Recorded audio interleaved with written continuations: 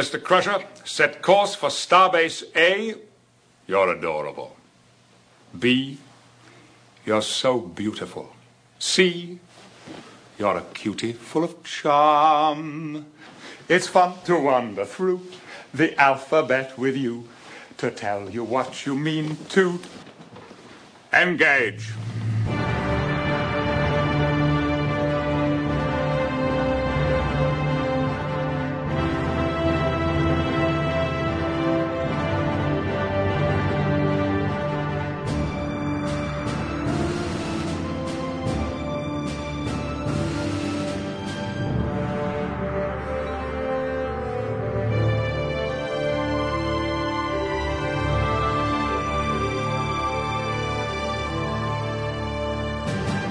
Hello everybody and welcome back to the latest episode of Spotlight. Today we are doing a very special episode in terms of one of my favourite aspects of Star Trek The Next Generation, which I think solidified my love of Star Trek, and I think it may be quite important to a lot of people here today. Who are you?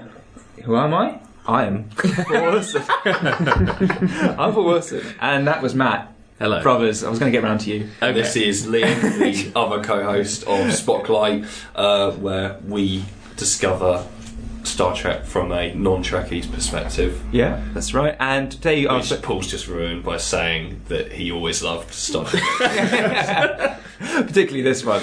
More than he loves his own name. Yeah. And we have two special guests with us today. Would you like to introduce yourselves? Hi, this is Steve Trumbull, returning. Happy to be back. Yeah, you've been on before, haven't you? You were here with us to discuss First Contact. TNG-based film. Yes. And also comedy of Trek as well. Yeah. We talked about with you. What have you been up to since then, Eve, in the world of stand-up comedy? Well, I've done my 200th gig. Wow. So that's almost a year. Thanks, man. thanks for asking me who I am before Sean. That makes me feel very happy. If I'd had to come second, it would have been interesting. It's just going well, I guess. Finally have like a kind of presence on the net and stuff. And were you not a semi-finalist in the New Comedian of the Year? I was a semi-finalist in the New Comedian of the Year. Tell us about that. It's a competition, and I managed to get to the semi-final. This is done through the Leicester Square Theatre, isn't it? Which yes, people it is. know from Richard Herring's Leicester Square Theatre podcast. Mm-hmm. It's another really big podcast like ours. yeah, it was great. I didn't get to step foot in the theatre. That was where the final was. You're not allowed inside. You have to win it to get in. All hours were at the Museum of Comedy, which is a wonderful venue. I've been there a couple wonderful times. place. That's Yeah, very nice. really, really great place. Yeah. Underneath the church, isn't it? Or is it a church? The old building? It is. It's right near the museum. The British. But lots of little knickknacks, isn't it? Through the British like comedy years. fezzes and old skulls from Young Frankenstein and stuff. It's a lovely, beautiful place. Yeah, it was great fun. Competitions are always like horrible because you find yourself up against your friends, and then the people who you think are going to be the people who are like a risk, who you're like, oh, I don't want to be up against that guy. Like that guy won't go through either, and it's just like, and like I always find that. Your worst feeling isn't when you lose; it's when you start thinking you're going to win or that you can win. It's a horrible emotion. No comedian likes competition. Well, the lesson here is have no friends. Exactly. Yeah. So I'm already way ahead. Star Trek podcast is a good way to start. But no, congratulations for that. Thanks, mate. That's man. really good because it was your first time out doing anything like that, wasn't it? Yeah. So big achievement, and to get through that far and.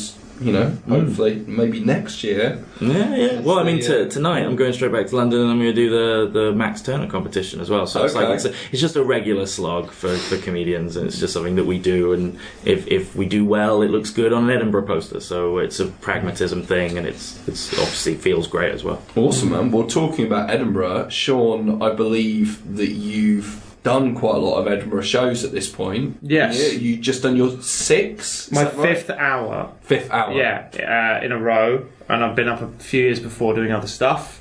I'm sort of that's my life now. I do stand-up comedy. It's my living, which is lucky. The slog never ends. Awesome. You know, the competition mentality never really goes. But yeah, I now build my year around doing those Edinburgh Fringe shows and hopefully performing them a few times. Like you come to see me in. I did one in Brighton. I came recently. to see you in Brighton where the first hour you did a kind of best of all your previous shows, and then the second hour you did your latest Edinburgh show. It was very, very good. Thank you. Starting to, 5 in a row feels a lot.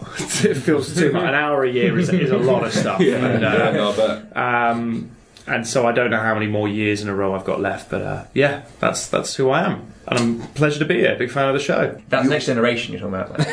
It's a pleasure to be here talking about my Edinburgh show. Big fan.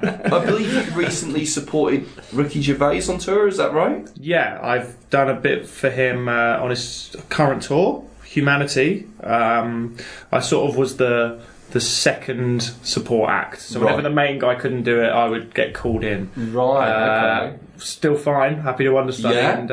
And quite, surreal, but a very brilliant How did that experience. come about? Like most things in show business, kind of random connections. I had an agent for Related. Yes, yeah. I'm his biological grandson.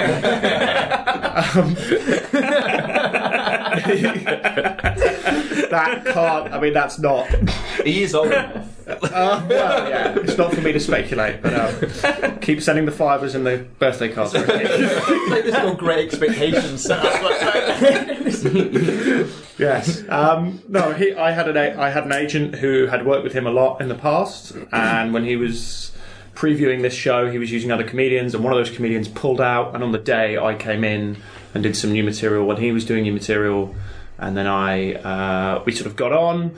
And then he needed someone to open for him, doing a couple of David Brent live shows last year. Oh, okay. And I did those, and they were great. And then, so for the current stand-up tour, he's just occasionally needed someone other than his usual support, who's Doc Brown, who's brilliant. And it's been great. It's been a fantastic experience. It's great on the CV, as that's what this game's about.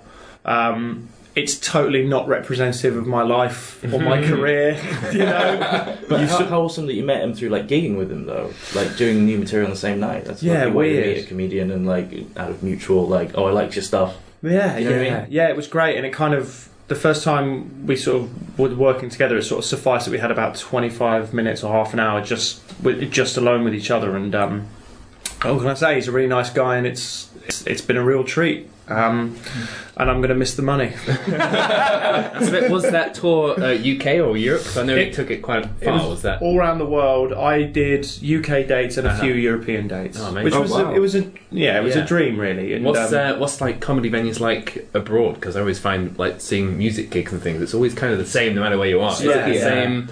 Yeah. It felt actually the abroad ones were.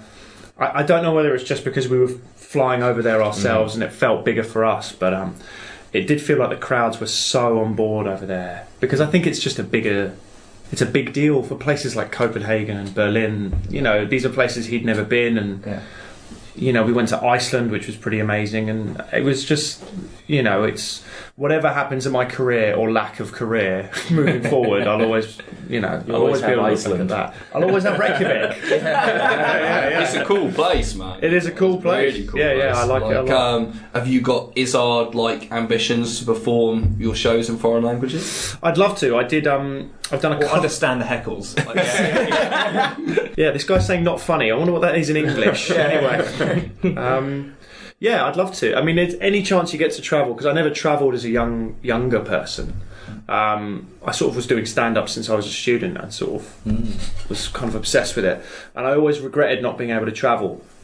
And so any chance I get to do that, doing this, is incredible, really. And I have been places I never would have gone, and I've been to many places that I would never like to go. But at any chance I can get to do it, I've done shows. I did hour-long shows in in the Netherlands, and I've done some in Belgium. So it is occasionally you do that, but it feels like there's a hunger for stand-up in Europe. So okay. And we're very lucky because they don't have any comedians yet. So they have to import them. Yeah. And it's nice to travel, like you say, for something you love doing, because most people kind of get travel times in to run away from work. Yeah, absolutely. I mean, what can I say? I've been so lucky the last couple of years. I don't know if it will last, but I guess you grab the opportunities when they come. How long have you been doing this now? I've been doing stand-up for 40 years. I started at uni. I'm now 30 years old. Sort of when I moved back down to Brighton in 2009, I started taking it really seriously. So about a decade in total, and about 8 or 9 years properly. But it's such a slog, and I never did it well in any of the competitions or anything like that. And so I think I look at that, a semi-final I would have killed for that. Oh, wow. When I was going like early, but I don't know. Yeah, it's what can I say? It's good. Awesome, man. Yeah. And we always run through people's kind of Star Trek credentials when we have them on the show. Obviously, we know that Steve is a big fan. What about yourself? Like, in terms of your relationship with Star Trek, when did you first get into it? How big a fan are you? Well, The Next Generation was my gateway in, as it was for a lot of people, I think. I was sort of... because it ended in 94. I was born in 87. The day I was born was the 3rd of October 97, which is the day that the first episode after the pilot was ever broadcast. Oh, wow. So it's sort of in the stars, I suppose. It's like we have Next Generation here with us. I know, today. I'm right here. And I think I used to watch it. It was like Thursday nights on BBC Two. It used to be on, and I'd watch it with my mum, and I thought it was amazing. I always thought it was amazing, and then I started watching the films a lot. Were they on VHS from your grandma? No, they weren't. That's the main way in. Yeah, I seem to remember them being on TV a lot, like Right, the films. I remember First Contact being quite a big deal when that was on TV, and then from that I started watching DS9 and the original series films, and I gained a working knowledge of the others.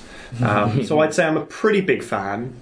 I wouldn't say I love it all, because a lot of it is objectively bad. Your Star Trek blind spots, what would you say? Like, And, I mean, Voyager, I don't know everything. I sort of know what they used to play on Channel 5 that I would watch.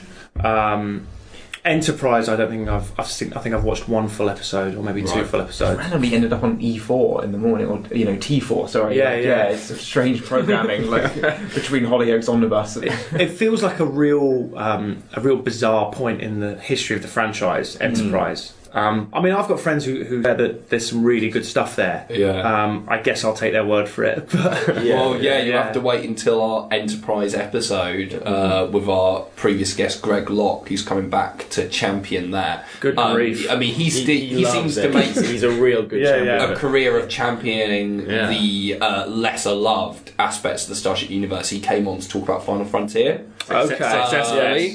Successfully, because Matt and I ended up loving that film as well. Paul still thinks we're all crazy, but he's going to come back to talk about Enterprise, so we'll have he's really going to be fighting his corner. I mean, when it came, he was the only person I could think of. I was like, there's no one out there who likes Enterprise more than Greg. Including the cast of Enterprise. But my only problem with Enterprise was that, like, everything, I saw a documentary where they were talking about what it was going to be like before I saw it, and what they led me to believe it was going to be like is actually a lot closer to what Star Trek Discovery is now, with it being a little grittier, and like the idea that the captain might be a little bit not necessarily perfect, and I wanted it to be Das Boot in space. That's what I thought. I wanted a character to die every week, but not because of Klingons, but because a pipe broke. And in German. Exactly. I want everyone to have beards, Jürgen Prochnow style by the end, and then when they get back to spaceport, they all die anyway. That's what I needed it to be, and it wasn't. By like episode 3, they were holding like film nights and stuff. Like it was just another pleasure cruise in space. I didn't like that at all. Well, as Paul said, we're here today to talk about Star Trek: The Next Generation. As we did with our original series episode, we're going to talk about the pilot of the show to give some context, Encounter at Farpoint. And then Sean and Steve have both picked episodes for us to watch, which we're going to keep quiet about for now, that they think will convince us to go on and watch the rest of the series, or at least more of it.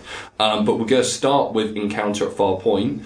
Guys, first impressions. Matt, you'll probably be the only one of us who's never seen this one before. Yeah, so this will be kind of like having just flicked through TV and seeing these guys on Channel 4, BBC or whatever it was back in the day. So the movies, those 4 movies for me with those guys was the proper introduction to who they were and what they were about. And as I said, like most of those movies for me was just trying to work out how they compared to the original crew and what they were all doing there and kind of who they were. And I said, Generations has such a bizarre entry point for people who don't know what they're about. But then seeing this, I thought, no, it was kind of a perfect introduction because they do the same bloody stuff. It's like, just all holodeck all the time. So there were a lot of costumes, which show up in the later episodes we'll talk about. But I realised just how how iconic this new theme tune is, because I'd gotten so used to the old one again. Hearing this was just like, well, I instantly know this, and this is the Star Trek that I always thought was. And yeah, Picard, he's got a great entrance, much like Kirk's return in Wrath of Khan. Yeah, steps out of the shadows. Yeah, it's nice. Yeah, it's really nice. And I liked how they were introduced everybody bit by bit, and I think my main takeaway as a first impression from the pilot was just how much I hate the bridge, including those annoying recliner seats which do disappear. I don't know how quickly they changed that design, but I was like, why is everyone just lounging around? It's like an 80s IKEA set. Is this carpet and beige walls? I hate it. They don't get rid of those seats. No, the ones at the front that Data and they're a bit more upright. They go upright again, yeah. Okay. I was like, why are they just super chill? Just like, I'm just flying the ship. You're like, work shouldn't be relaxing. But I did like they how... don't even get paid. Why are you being so harsh there's to them? no stool for like the security officer. Yeah, as well. you can stand. But I did like how the episode was setting up. It's kind of like testing this new crew. Like the idea that a massive, powerful being shows up straight away and says, we're kind of testing humanity now and see how you're doing. It's almost like, here's the gauntlet. Are you guys, you're representing humanity, but you're also following in the legacy of what the fans know as the previous crew and what they all did. How will you be... measure up. Yeah. And I like how that unfolds. Yeah, no, because you're proving it to Q and the audience at this point. Yeah, Q's very much a crazy audience member just coming and being like, right, I know what you're about. Do you know what you're about? Show me. And we're about to get into specifics about like what was revealed about the Farpoint Station. Do you think this was enough of a test? Because he says, he says this will be very testing and trying for you. But at the end, it's like, it was too easy. Like, he's upset at the end that they bested him. Have a quick synopsis of summarise what this episode is really about? Well, that could be quite hard. Very, very basic. I remember hearing that it was going to be one episode, and then the studio said, "Oh, make it 2 hours." So it was originally just going to be the station, I think, and then they threw the Q bit in. So it's almost like 2 episodes that they'd planned, and they just threw them together. But in a way, that makes it a lot better than it would have been if it'd just been go to weird station where they can get everything they want. Ooh, Crusher's got a new blouse, and it's made out of something really interesting, and it's magic. And it turns out to be a weird thing at the end, and it's like it's so much more interesting if there's also this other B plot. It definitely felt like a trip to Fabricland. But it's, I think, the plot is that the Enterprise is going to Farpoint Station to pick up the remainder of its crew because it's the new ship and there's a few key areas of personnel need filling in, like Commander Riker. At the station, it's quite a new one, and there seems to be like a bit of mystery about how it's that advanced that quickly. It shouldn't really be what it is. So there's kind of a bit of a question about how it got to be that point. But on the way, they are accosted by malevolent super being Q, who wants to put humanity on trial for its crimes and says they're barbaric, they haven't really moved on at all. Picard disagrees vehemently and says that he will be on trial. It's either that or be destroyed. So Picard does manage to maneuver the crew into a situation where they can prove themselves because Q is pretty much going to condemn them. So there's two plot lines really. It's the first episode is very heavy on the Q stuff, kind of setting that up, and the second half is more about the mystery of Farpoint Station and how the crew respond to that and actually meet each other for the first time. Would that you say? Yeah, I mean, I'd say it's interesting, Steve saying about how this was almost 2 separate episodes, and it does come across like that because the Q thing it makes sense that it came in later, because it does come across like a framing device for the story, just kind of like there was already the Farpoint thing, and then they just went, right, bring Q in and make it so that this first mission was meant to be a test. But like he says, there's nothing within that mission where you go, no, were they really tested? And you know, a lot of the time, you know, there's a bit where Picard is doing his captain's log, and he says, because they've got like 24 hours to prove themselves, and he says, oh, we're 11 hours into, you know, our test for Q. And I was like, you haven't fucking done it. I was just like, we're not doing very well. Like, you know, you literally have done fuck all. Ultimately, it was really just a really good test of Deanna Troy's empathic range. Oh, God. Yes. Don't get me fucking started on that. That's my biggest... Surely not a fan of This Troy. is my biggest problem with the pilot. And the pilot, I must say, I like a lot more... it was much better than I remember it being, watching it. I think Deanna... I do think you get thrown in totally at the deep end with this. You come on, there's all these things happening. Picard is introduced. I guess Data is a little bit, but even then, the character is not really defined. He's strong. I think That's the big thing. I think, in my opinion, he had the least clunky scene with Riker in the holodeck, where they're talking about the fact that he's a machine. I thought that was the best acted. I thought that was really good.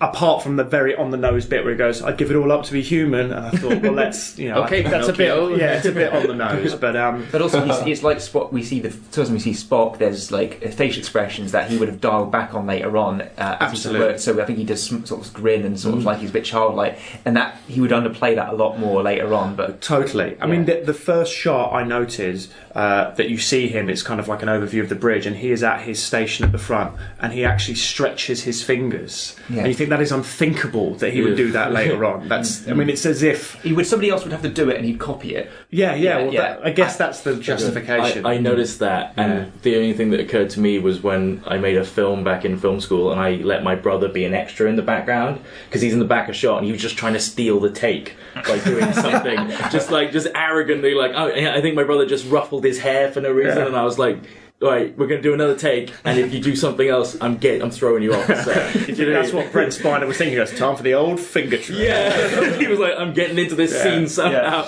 There's another Yul Brynner and Steve McQueen sort of situation, and of course we have another bald captain sort of.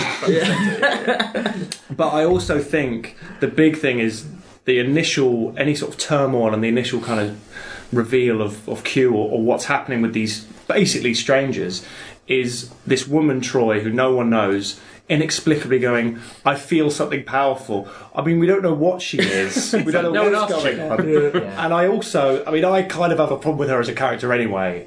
I think it just goes so heavy when that early, and then I don't know. And then, but I guess it is palatable to people who haven't seen it, and maybe that's me nitpicking. She's, I would say, on about probably the weakest actress of the lot. Did I say that? But I think she's Marina Sirtis. Please come on the show anytime. I think she's given the weakest material to work with. I think she's they're kind of onto a loser with that. But she has to do a lot in this episode in terms of like, you know, the expressing the emotional of the being that turns out to be sort of trapped in Farpoint Station. That and that's quite, you know, hard to get across the fact. It's very kind of dodgy in the second act, you know, when she's crying and it's like great pain. You're just thinking like, oh god.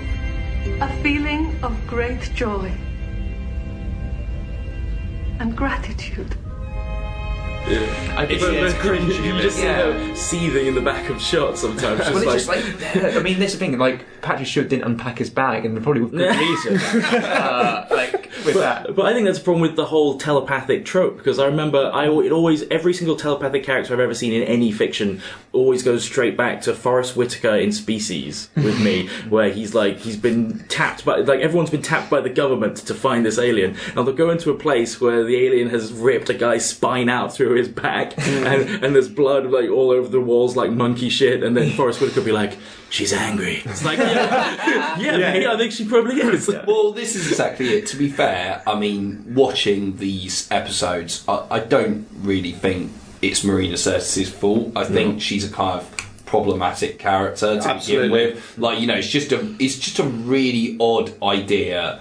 And they don't seem to know what to do. Well, it's because there's another thing. It's like those who get Gene Roddenberry's vision of like them all working together. The writers went out their minds trying to come up with conflict. We were told not to create conflict between the characters. They all get along fine. So for a counsellor, she's pretty much like out of a job. She's there. I mean, there's no PTSD. Thank God for Barclay. Because she made a career off that guy. I think it was after. She's probably got a whole thesis about it. But it was just there's no kind of like sort of emotional work to do with the people. It's like, well, that was a very interesting exhibition, even though everyone almost died. Let's go on to the next one. It's kind of, this is the only thing she's got is sort of acting for the aliens. I mean, I find the casting here is a bit of like a miracle, really, because I don't know how you get somebody like Sir Patrick Stewart. Like, was he ever thinking? Well, he wasn't a Sir at the time. I know, but was he thinking like you say, with his bags being packed? Like, he must have been just going, "What am I doing here?" He was he was performing Shakespeare he was reading something in LA when they were casting this show. And I think a couple of the producers saw him and said, "This is the guy." Gene Roddenberry was the one who needed the most convincing, because he was convinced the actor should be French. He was convinced. I mean, it is a masterstroke. I do think in the early episodes, Patrick Stewart, and in this pilot, I think he frankly carries the whole thing. I think he kind of gives it a gravitas that it doesn't earn. He's acting brilliantly. He sells everything. He sells data when data's not quite data yet. His reactions to that. But it's interesting that we talk about this kind of non-conflict mandate that Roddenberry had, because really Picard, I think, is quite different in character in this to how he'd later become. Like, he's quite an asshole in this. He's quite dysfunctional.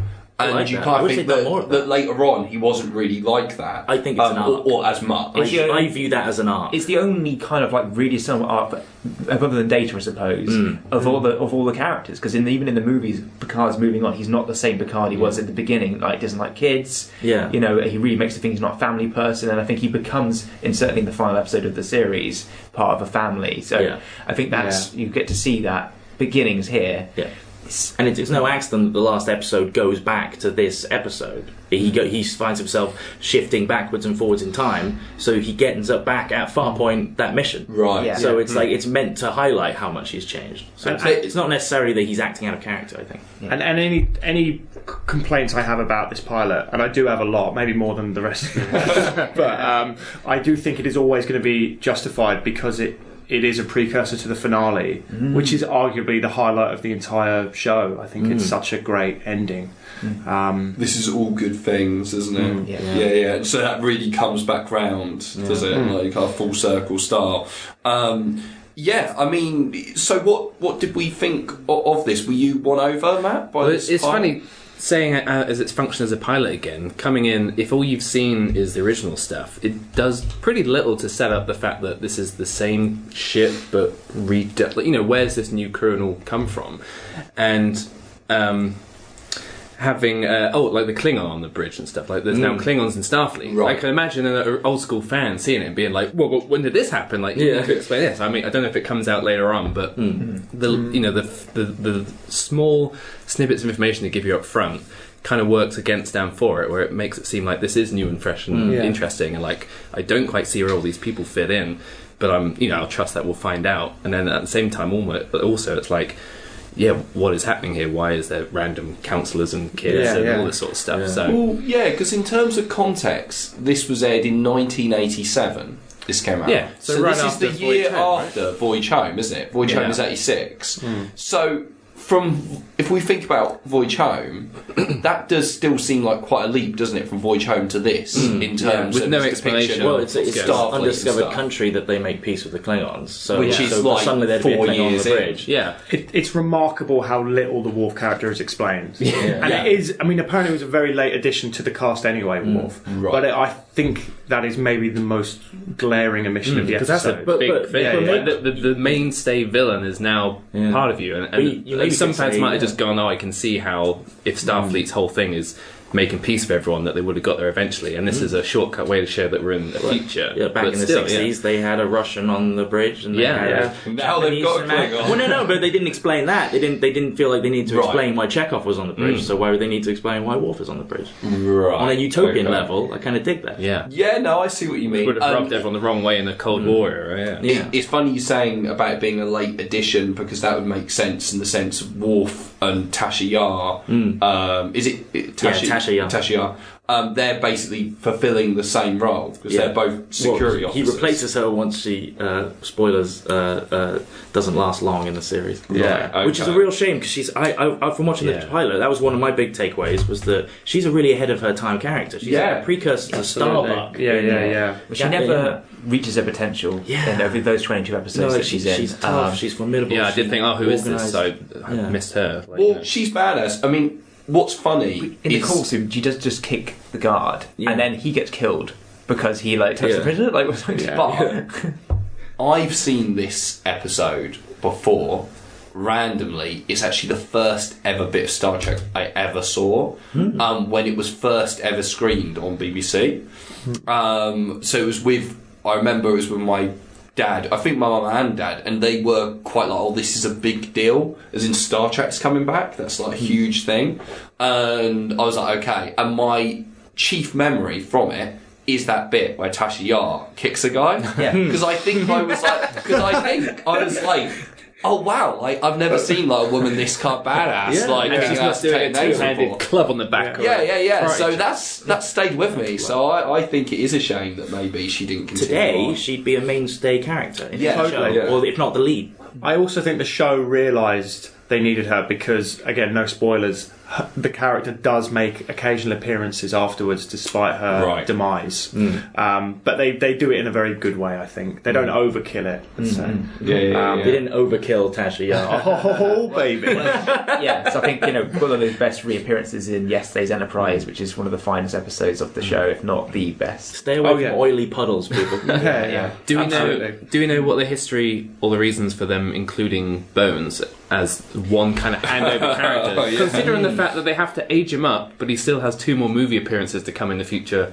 So it's like weirding out this whole chronology of what we're seeing. I mean, I got my little research. I did see that he took minimum salary for his cameo, and I think it's just clearly he obviously felt like Roddenberry had given him so much. I think perhaps he's one of the easiest to approach from the original show. But I think it's a nice touch that he's in there. I think it is just that little link.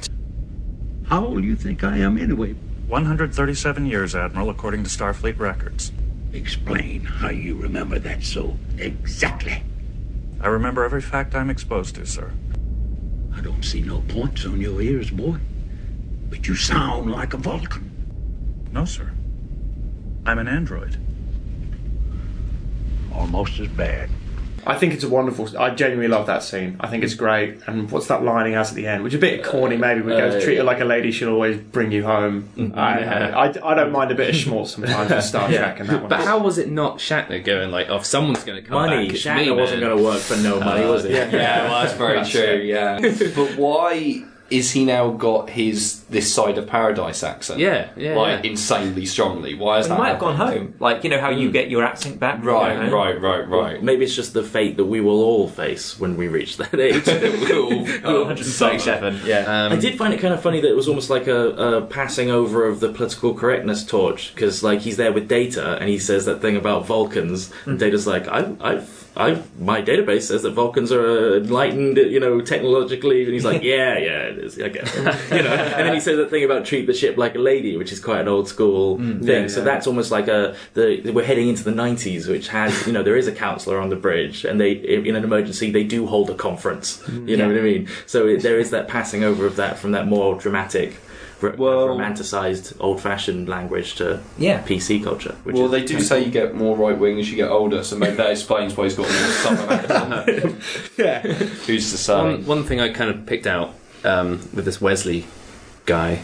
Nice of you to call him a guy. It's kind of hinted that Picard's his dad. Is that the case? No. I know he kind of says I knew your dad and stuff, but the way it's just this is the classic scene of Crusher coming in and being like, this is Wesley, and Picard be like, from that time, I remember that. That was not. No. Well, he's surrogate father figure. You get that kind of despite the fact he hates that.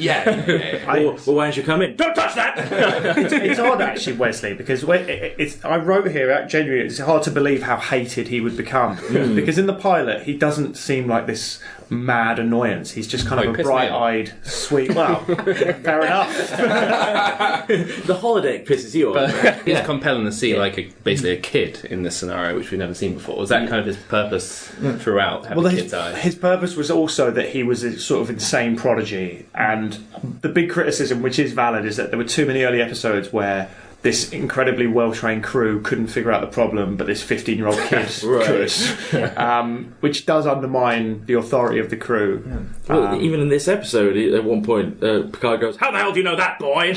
Like really loudly and really out of the blue. It was weird. Just furious at him for being smart. I've often said on this podcast that the thing I'm a really big fan of is Doctor Who, and I kind of feel like he has a similar position in Star Trek lore as Adric does in Doctor Who, like of being this really hated genius kid, because doesn't he we later know what happens to Adric. does he sort of have storylines where he betrays everyone and stuff like that, or tries to kind of take over or something? He becomes he does enter Starfleet and gets into some trouble. He becomes a bit of a troubled teen. Is that fair to say?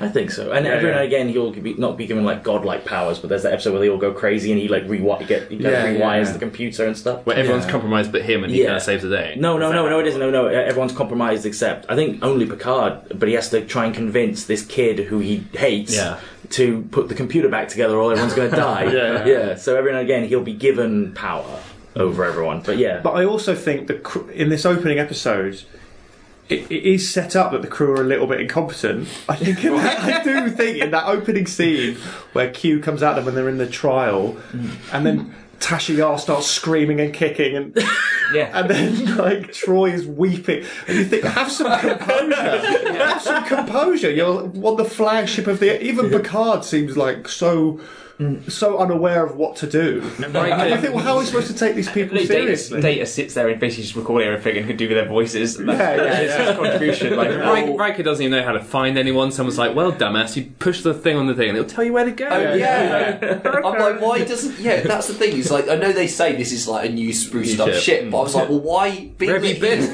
He's number one, isn't he? Why hasn't he been fucking trained to use the ship that he's commanding? He's it feels like... Just sit in front of the screen and have a recap, alright? Crusher's having a shop. In a world with no money. Exactly. Also, you're right, and he doesn't watch a recap, and so that was felt to me like a nod to the original series, where it's like, all the security cameras have been edited and shot perfectly. So funny. I do have one note which is in capitals. It just says Riker is brilliant. I think in this episode he's fantastic. I think even without beard. For the most part, I'm always pro beard, but I think in this episode he comes in and really his first scene. He seems like a star. First scene with Brent Spiner from Independence Day in the office on Parkway Station.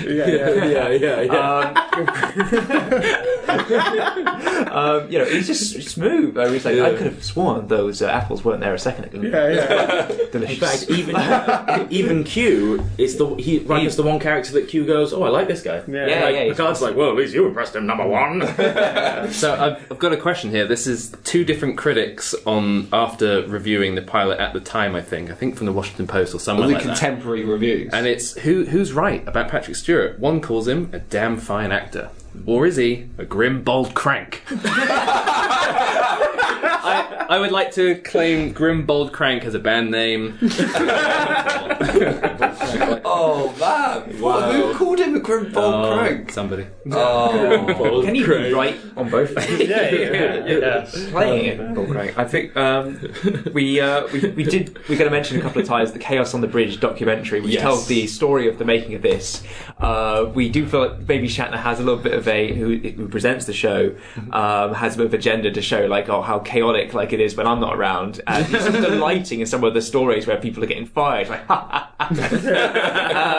it is essentially some backroom drama, and to illustrate this and try and make it more exciting, there's so many cutaways to this animated poker game, so it's he keeps using this poker metaphor where Gene was keeping his chips. And there he goes, then he went all in. And he called it bluff. You know, so it's just like, yeah, it really is just kind of what essentially would be quite dull stuff otherwise. And yeah, well, there's that bizarre cowboy music in Chaos on the Bridge as well. Isn't it? Like, really, it's worth for the fans. Should have been doing it in the holodeck with Stephen Hawking and Isaac Newton, like David did that one time. It's amazing. I was going to say, yeah, it's really interesting, I think, that they hold back 4 of the main characters until about kind of third of the way through the pilot. And I actually think that's quite clever structurally. It kind of seems quite odd in a way, but the fact that it kind of, because there's so many characters to introduce, it kind of holds back some by going like, oh, okay, so you've got used to these guys, and here's some more kind of thing, rather than having to take everyone at once. So Riker, the Crushers, and of course Visor Man, kind of later. With the Visor origin story. Yeah, which I think is a good scene. Yeah. I think that's really kind of like well played and stuff. So I thought that was an interesting way to do it. I mean, because we've also got before that the big splitting the Enterprise moment, and that feels like them going, this is our massive money shot moment. This is the thing that's going to be in all the trailers, TV spots for the episode, going like, wow, yeah, on this we're fucking splitting I the remember Enterprise. seeing the TV spot for this, and like this, hearing some of the lines are real trailer lines. Like, let's see what this Galaxy class starship can do. And do it. You know, that kind of stuff's really cool. I think there are plenty of things they can sort of use to sell it on the basis of that.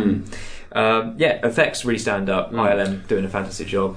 Are these not spruced up again? No, these are exactly as they were. Oh, really? No, it's ILM doing it. Yeah. Because I've got to say, when I was watching it, I thought, because I do remember seeing episodes of TNG back in the day, and I do think the effects were really good anyway back in the. But when I was watching this, I thought, no, these are CG, and I actually thought like they looked not as good as the original car model shot. So I assumed no, they're original. spruced It's the HD light transfer. Right. So the restoration Okay. showed Well, these in the yeah, very they back. look Said the impressive. first ever shot of the Enterprise in the episode, I don't they reuse nearly every shot of the Enterprise in every episode. I don't remember that first shot was coming straight towards They you. don't really use it very often. Yeah. I mean, it's a bit. So that I could believe that was added in, but No, if it isn't, it isn't. Yeah, I don't think, unlike the original series where they replaced every effect shot entirely, lots of them bow. This is just because how cleaned up it looks great. You're really seeing it properly. Although that's really bizarre in TOS because you've got those really seamlessly put in CGI shots of the ship, but then it will cut to like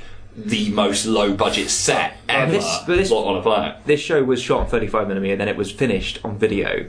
So that means that like you've got all these effect shots done on film, but then if you need a phaser blast, that's a digital kind of like video effect later on. So they got the final finished on video, and so anything that's kind of like a last minute kind of phaser blast would be added by video.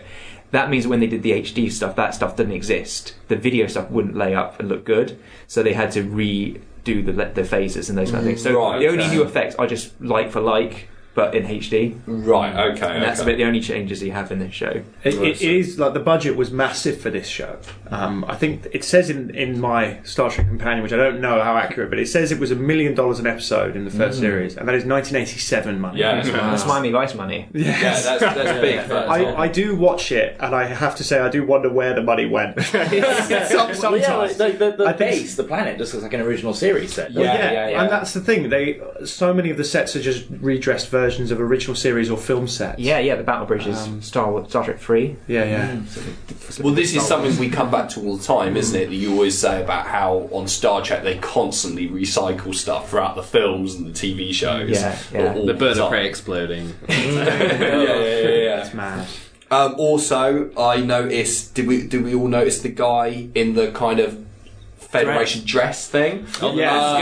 Which is always taken. That one shot is always said by every Star Trek fan to prove how progressive Star Trek is. They always go, check out this one fucking shot from the pilot where you see a bloke in a dress. Oh my god, it's the most progressive show of all time. I'm just like, well, it's kind of like 2 seconds of screen time, but like, cool anyway. I also think the fact that Deanna Troi basically has her arse out the entire thing just shows how not progressive it is. I do think some of the outfits in the early series I mean, I'm amazed at how short that skirt is.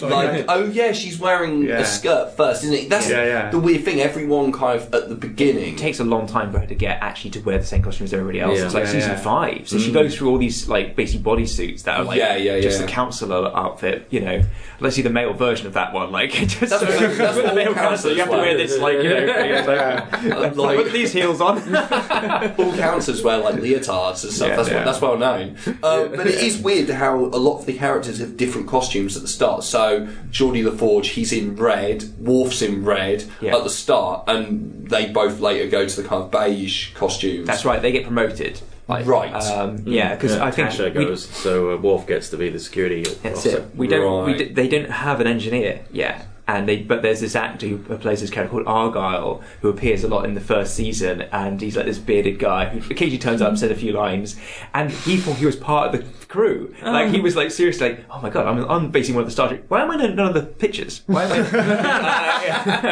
And especially like when Geordie gets promoted, it's like, Argyle can go to hell. Like, oh man, right. So we can say kind of final thoughts on this pilot, and whether, you know, if we'd been watching, before we get on to Sean and Steve's picks, if we'd been watching this pilot back in 1987, would we have been like, oh, I can't wait for next week? I think you've got to put yourself in 1987. This is not like anything you've seen. Like, yes, and it's not even Star Trek that you've seen either. Yes. To be honest. So it is something really new. I think it's fascinating to look at. It's by next generation standards, even it's kind of like dated. You know, because it does kind of like get a bit more slicker production-wise, but I would be fascinated enough. I would say like 7 out of 10. I do think when you look at this now, it looks really 80s the way TOS looks really 60s.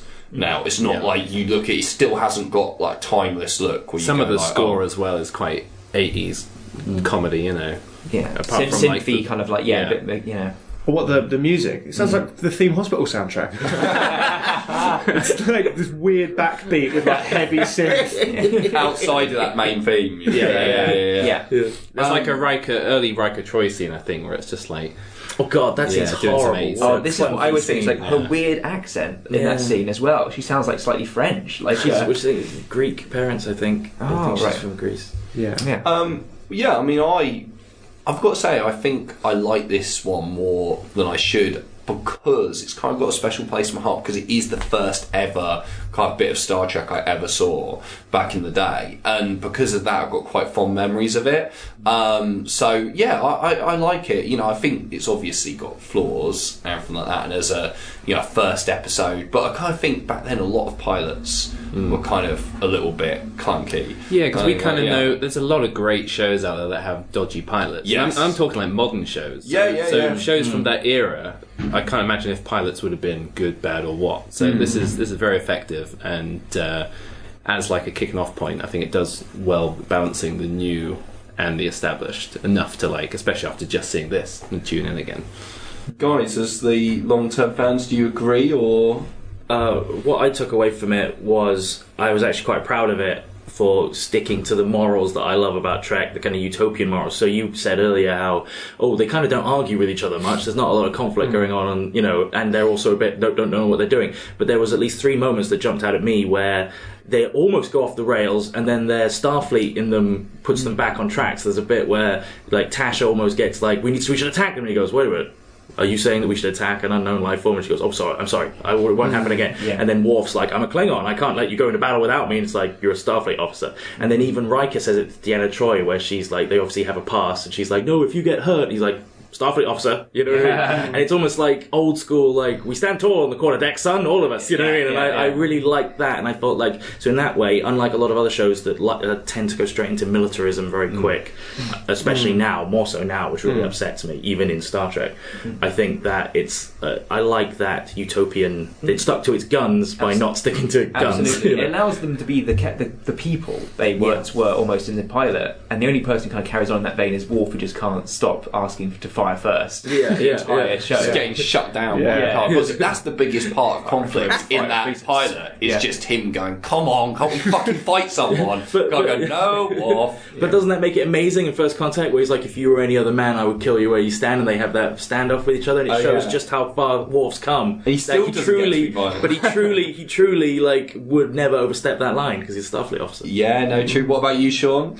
Well, as I said, I enjoyed it so much more than I remember enjoying it. I Wow. think there are so many great scenes. I think the stuff between Q and Picard is fantastic. Loads of bits that caught up, and I really did get caught up in it as I watched it. I do think the flaws of it, I guess, are the flaws of its time. The women's outfits tend to feel like from the 60s, and I do think some of the design elements hadn't quite come together. But given how wrong it could have gone, I think this is Gene Roddenberry really at his absolute. This is peak Roddenberry, sort of for better and worse. I think you get this. Season 1 has a certain charm to it, and I quite like. If you wanted to see somebody's that understood vision, pretty much this is where to go for it. And then season 2 is that kind of awful hybrid. I think that's probably the worst series. And then 3 onwards, you kind of get it really found its footing and what it was going to be, which is one of the episodes we'll be looking at. But yeah, I think for an example of pure Roddenberry, somebody's fought for their vision, has been in the wilderness for almost 20 years and having his second chance, really. Yeah. You couldn't say better than that. Okay, so we come now to the first of our guest choices, which is season 3's episode, The Defector, chosen by Sean. Do you want to tell us a little bit why you chose The Defector as your pick of the next-gen canon? Well, similar to the original series episodes you did, I found it. I wasn't sure about which one to pick, because the instinct is always to go for one of the classic episodes. And this one is not considered a classic, though I think it should be. I think it's a testament to the show that it isn't considered it, because it's very high quality. But in general, I think it's pretty much a self-contained episode, which helps for an introduction. And all of the crew kind of have their moment. It's about most of the crew as opposed to one member. And what can I say? I think it's a really great hour of television. I think, and I wish it got more love in the Star Trek community. So this is me giving it to it. For people who may not have seen this one, or listening about seeing it, could you give us a quick synopsis of what happens? A quick synopsis would be sort of out of nowhere one day, the Enterprise receives a distress call from a Romulan ship that is approaching them from a man who claims to be defecting to the Federation. And he works within the Romulan Empire, and he has information about a new threat of war from the Romulans, a secret army that's been built or something. And he's trying to defect to stop the war and save his child's life and, save some bloodshed. And most of the episode is spent figuring out whether this guy is telling the truth or whether it's a trick from the Romulan government. And that's it. So there's a lot of mystery kind of built into it. Absolutely. And I think at the centre of it, quite a compelling performance from the guest star of the week. Yes. He made a real impression, Does he ever come back? Oh, he comes back all the time, but not as that. Yeah, I figured he might. Yeah. He's a classic David Warner. Absolutely. I think he's a mesmerising character. And the fact that they build into him the fact that he could be an absolute liar, and even if he isn't, he's clearly a bit of a dick. Yeah. He's very tough, and he kind of is very hard to get anything out of. Absolutely, Admiral Jarrock, isn't it? It's the name of the character, and to say it sense he is not entirely politician. Is the scene where he talks to Data in the film forward and said there'll be plenty of Romulan scientists who would love to get their hands on you. Yeah, and there's a part of a glint in his eyes I'd like to see you dissected as well. Yeah. But I'm doing this for my family and for the millions of lives that could be saved. Yeah, well, sort of the big conflict within him is that he doesn't consider himself a traitor, and so he blows up his own ship. He doesn't give any information for a while at least about what's going to happen. No specifics. And they go, why aren't you giving us more information? He goes, because I'm a Romulan. I'm doing this for my family. Space Snowden.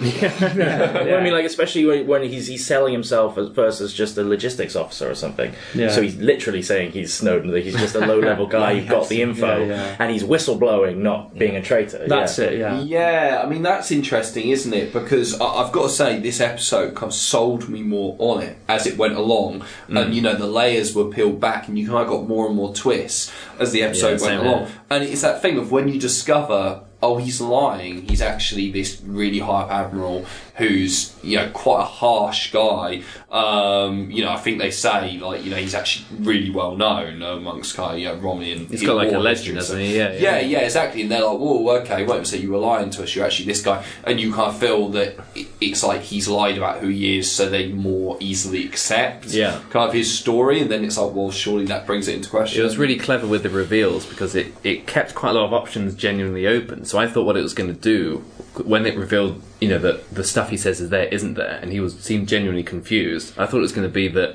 he's a guy either from the distant past or future who's ended up in their time. And he's not lying, he's telling the truth, but it's not there yet or something. So I was like, oh, that's going to happen. And they're like, oh, no, it was all like a trap and stuff. So lots of good twists. Yeah. And he does have shoulders of steel. He has right angle shoulder pads. Very mesmerising. Yeah, he could definitely work on like Wall Street or something like that. Howard Dressing in the 80s, Because this is still like potentially late 80s or early 90s. I have a feeling this is the first episode of the 90s. It is. I saw this as well. Bonfire of the Vanities, Star Trek. New Year's Day, 1990, so the first ever Star Trek of the 90s. Welcome to the decade. Here's a downer for you. Russia is about to be replaced by North Korea. And I think there was going to be an interesting kind of moment where the Romulans have surrounded the Enterprise and they're going to say, we're going to take your hull of your ship back and display it as a prize. A bit like the USS Pueblo incident in the 60s where they stole an American gunboat and it's still there as a prize museum to show, their victory over imperialism of America. So I thought it was quite a nice parallel. This episode is written by Ronald D. Moore, is it not? Yes, it is, He then went on to do Battlestar Galactica, and so he's very politically minded, so it's probably all very taken from... Yeah, it did feel quite Battlestar. It's like a Law and Order episode. Everything's taken from the newspaper. And I think the script is so tight. I mean, there's a few clunky bits. I don't think it... I mean, only just in terms of dialogue that you get with any Star Trek episode. There's a bit where they're swearing in Klingon that kind of makes my skin crawl. It's kind of like that scene in The Untouchables where it's like, oh, this guy's a wop. We know we can't use him. It's like, it's better than you fucking Irish pig. So they go in and say he's calling him a patak and a tozach. And then he calls him what's the Romulan one? Is it a barul or something? Barul. Or something. It's cool. But you don't like that? No, I love that. I think it's fine. I think it shows. I think that scene in general. I mean, what can I say? I'm a big fan of the episode. I really think it's one of the most underrated episodes of the whole show.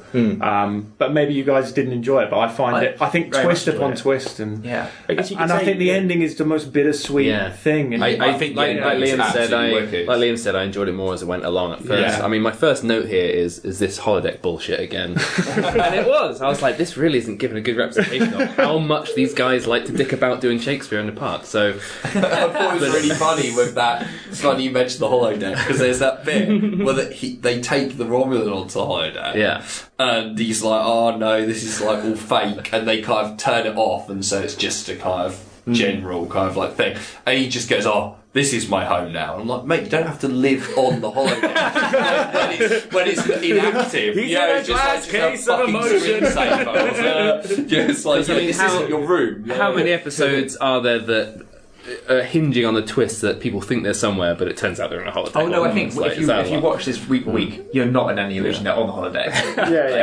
Very rarely. That was my only thing that kicked in my head, where I was like, wait a minute, how could they have a perfectly accurate holodeck program of Romulus if it's like people are defecting and the information is when did they get like a full scan of Romulus? Indeed. Maybe postcards it does look like how shit, do you not know what their troop movements are, you know? Well, in fact, you could have just said, this guy's a bit wrong here. I think because he says it's really good, doesn't he? But it's not real. So yeah, it is pretty accurate. Well, it's funny because the holodeck thing at the beginning, the opening scene is obviously they're doing Henry V with Data as acting, and Picard, Patrick Stewart plays one of the other guys. I'm not sure. Yeah. I noticed that. I was like, isn't that Patrick Stewart? He appeared. He's just addicted to Shakespeare. Directing himself. I think he insisted on that. Like, we can't have this, and I can't do a bit. I'm just jonesing. Don't you know who I am? And it's sort of odd, and I don't know. Maybe it didn't sit well with you, but I think as a good way of an episode, this is season 3. The show has been a bit crap for a couple of, or very flaky, and now I think they must have been a sense like, oh, we're actually nailing this now. Like some real heavy hitter episodes are about to come up, and it's about to turn. And I think to open a cold open of a major American show with just out of nowhere 3 minutes of a Shakespearean play in the middle of the play, I think there's just a real swagger to that. It's there's a bravery to that, and they do kind of try and reference it back. Well, it's the stuff because he's an admiral, but he's pretending not to be an admiral when he first shows up. So it's foreshadowing. It's really nice writing. He's not a king amongst his own troops, but he's a king amongst the enemy's troops. And Picard later on asked Data, "Can you tell me what the morale of the crew is? Because I can't." I can't be discreet when I'm around. I can't find out for myself. But I mean, admittedly, it can.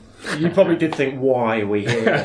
What is this? Well, I found it interesting, that opening scene, because just because I was like, wait a minute, that is Patrick. That's definitely Patrick Stewart. And then I was just like, oh, he's there. I was like, oh, what the fuck is going on? And then I found it really interesting where he kind of listed all the kind of famous Shakespearean actors, and they obviously threw in like a couple at the end which were meant to be like future actors. That's classic Star Trek. Also, one of them is Kolnark, which could be a reference to Christopher Plummer's character in saying it's better in the original Klingon. Yeah. So I think that last one was a Klingon actor famous for doing Shakespeare. But what I found interesting is he says Branagh in it, and I was like, wait a minute, this is like 1990. I was like, he done Henry V. Henry V. in 1989. Oh, that's true, isn't it? Because in my head I was like, was Branagh that well known by this stage? I was like, is that kind of like Patrick Stewart going, oh, Ronald, you must mention Branagh.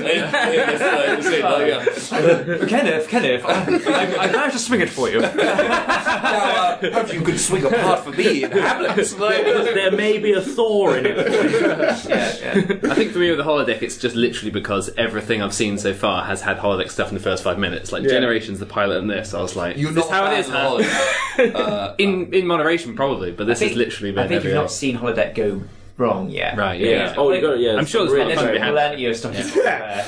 We'll make you a list. There was a really great Data moment with him learning about instinct and intuition, some good human emotion, and I thought this is a really nice scene. But has it taken this long in the show for them to touch on these sort of things with him? Did they space it out quite a lot? How much he learned? They did space it out, and I do, similar to my sort of mild criticism of the pilot, I think they played it too on the nose at first, and I like it with this, where it is just a genuine conversation of a man with no instinct, with no intuition, talking to Geordie, who's he's kind of almost like streetwise down this there. Guy, engineering. Like, hey, I'm telling you, this guy's going to blow it. Because that was funny when Data's like, I trust my guts. I was like, I've got a feeling in my gut. He's funny. Eleanor, who's been on the show before, came in while I was watching this, and her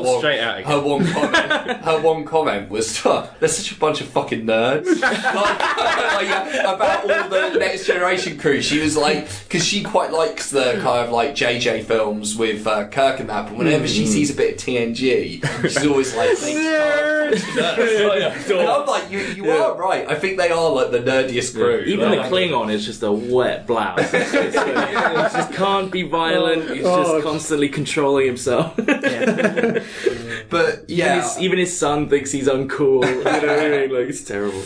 I really liked this episode. I thought the twists were all really, really strong. And by the end, it's like a triple bluff.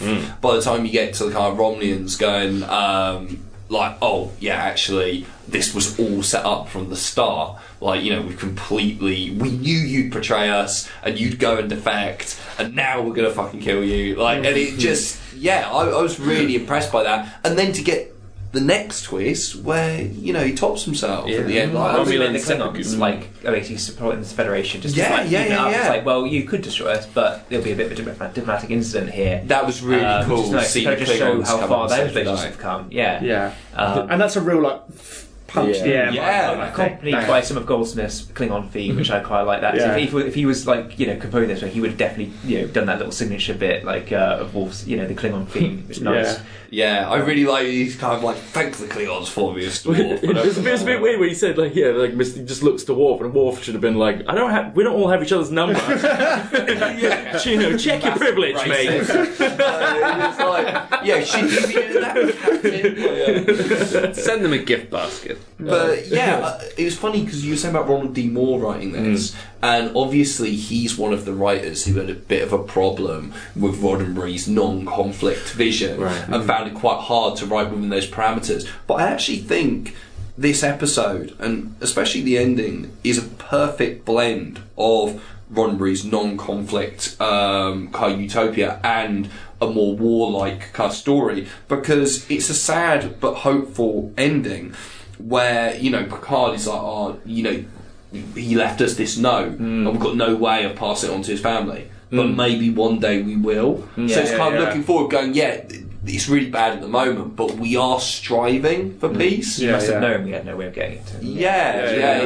And he's going like, maybe my sacrifice will, mean something down the road. And, I did think that was really effective. Would have made a very interesting final scene of Star Trek Nemesis, where technically they've kind of started talks with the Romulans. Would have been the only good scene. Yeah, exactly. It was like there was so much potential for that film to be kind of significant, but yeah, you're right. You didn't have any. Nobody cared really. Great stuff. Yeah, awesome. So I think we're all won over by this, right? I don't think I've got anything else to write. Apart from, I think Picard's great in it. I think it's he does seem increasingly overwhelmed throughout the whole thing. And the scene where him and Jarek are kind of at each other's throats, and then there's a reference to Picard never having children that seems to really get under his skin. And he rocks a good cup of tea, doesn't he? Does he ask him? Because I think Jarek probably would have known that and asked him, knowing full well the answer, and to see what the reaction would be. Definitely. Troy finally got to kind of be useful in that episode because they interrogating him, and she's using her telepathy to know that he's holding back. It's like one of the few times when she and Riker are kind of I think it's her and Worf are interrogating him, and both of them are kind of playing good cop bad cop, and actually it really feels like she's part of the crew in that scene. Absolutely, I love that. And it's almost like the first time we see the Enterprise interrogation room. Yes. we have one of those. We've been hiding this one. Would you please dust before we use it? There isn't enough interrogation in TNG because it does come up, and they're very good at it. Actually, they must have a good Starfleet. Must have a very good training module on very that. Good training module. Have you done your e-learning, Commander Dave? Have you ever been 0G waterboarded? It's not fun. So, Steve, you chose Darmok from season 5. Yeah, I did. Why did you choose this episode for us to watch? Well, much like Sean and much like my brother before me in the last episode, I was trying to think of this. I wouldn't say this is my favourite episode. This is not. If I had to ask me to pick my favourite episode, it wouldn't be this. And I thought of a couple of ones. There were some good contenders. There was a Fistful of Datas, which is an amazing comedy episode, but it's probably the best gateway drug for Star Trek you could ever have. It's a holodeck episode. It's heavy holodeck. I like the title already. So good. It's basically a western, and the holodeck gets broken, and Data becomes everyone in the holodeck, and it's a western, but with the face of Brent Spiner, and it's hilarious and wonderful. It's a great episode. And the other one was The Inner Light. Which is arguably Patrick Stewart's best performance before the films.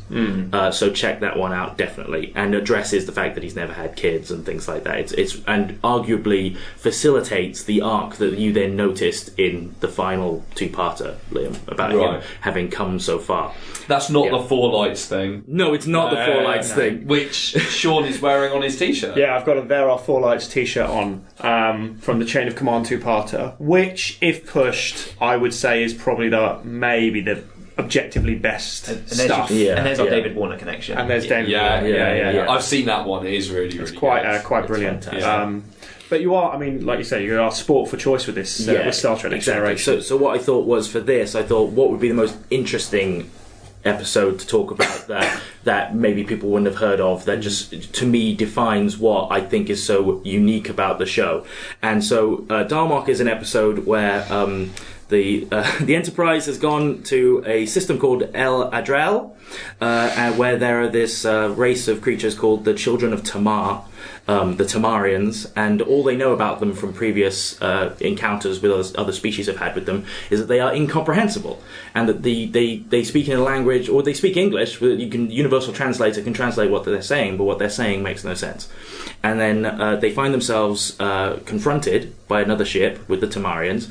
They try talking to them, it doesn't work, and then Picard gets abducted along with the captain of the Tamarian ship and placed down on a planet. And at this point, it's worth noting that this is very, very similar, almost obviously referentially so, to the episode Arena with Kirk versus the Gorn. Yeah, I noticed that. Spiritual sequel, I thought at first. It definitely is, but that's why I love it, because if there's anything that shows the difference between Next Gen and original series, between Picard and Kirk, because you guys have talked at length about how Picard can't like there's a funny bit in this episode where Worf goes, "I respect the captain's fighting skills." It's like, since when, man? He can't even make a fire. That's exactly what I thought. Have you fucking seen Generations? It's battered by Malcolm McDowell. It's like Kirk makes an explosive device out of clay. You know what I mean? And Picard's just with a stick going, "Drat." You know what I mean? As it freezes to death, gets a pneumonia for the second half of the episode. He doesn't even consider asking for. He's like, "I guess I'm going to freeze now." You know? Unless Picard just drops an encyclopedia on his head. That's exactly. Yeah. But there are lovely little references. He gets his shirt ripped. Yeah. The fact that it's two captains. The Gorn, as much as he's known as like this monster going rah, rah, he's intelligent. He's a captain of his ship, and he's an intelligent, and he has to fight Kirk. Also, both the ships are prevented from going and getting them and all that kind of stuff. So there's a lot of things, but this becomes a story about language, and it's about storytelling. And so you end up with Picard trying to. At first, he never fights him. Like you could have zhuzhed this episode up quite a bit, and arguably it would be slightly more entertaining. Like you could take this concept and make it a bit longer and a bit more action packed. There could have been a scene where some blows get traded, and there could have been more like that. But I love that it isn't. I do think, like, for the lack of it, that one bit where there is, and you see the captain played by Paul Winfield, Captain Dathon. Is being beaten up by the alien on the planet, which is sort of like Predator or something. It is like the way it's cut is brilliant, because you have Picard being beamed out, like almost being beamed out, trying to get help out, him, and that wanting to save him is like, and not being able to is fantastic. Yeah, I mean, that's if you had a bit more of a fight, it kind of wouldn't make that moment as quite powerful. Exactly. And the fact that even at that point, even when they're still not quite understanding each other, he cares about him that much. That he's like, "No, I want to save this guy. I'm getting to him." Yeah. Do you know what I mean? And it turns out that the Tamarians. Does he do a no?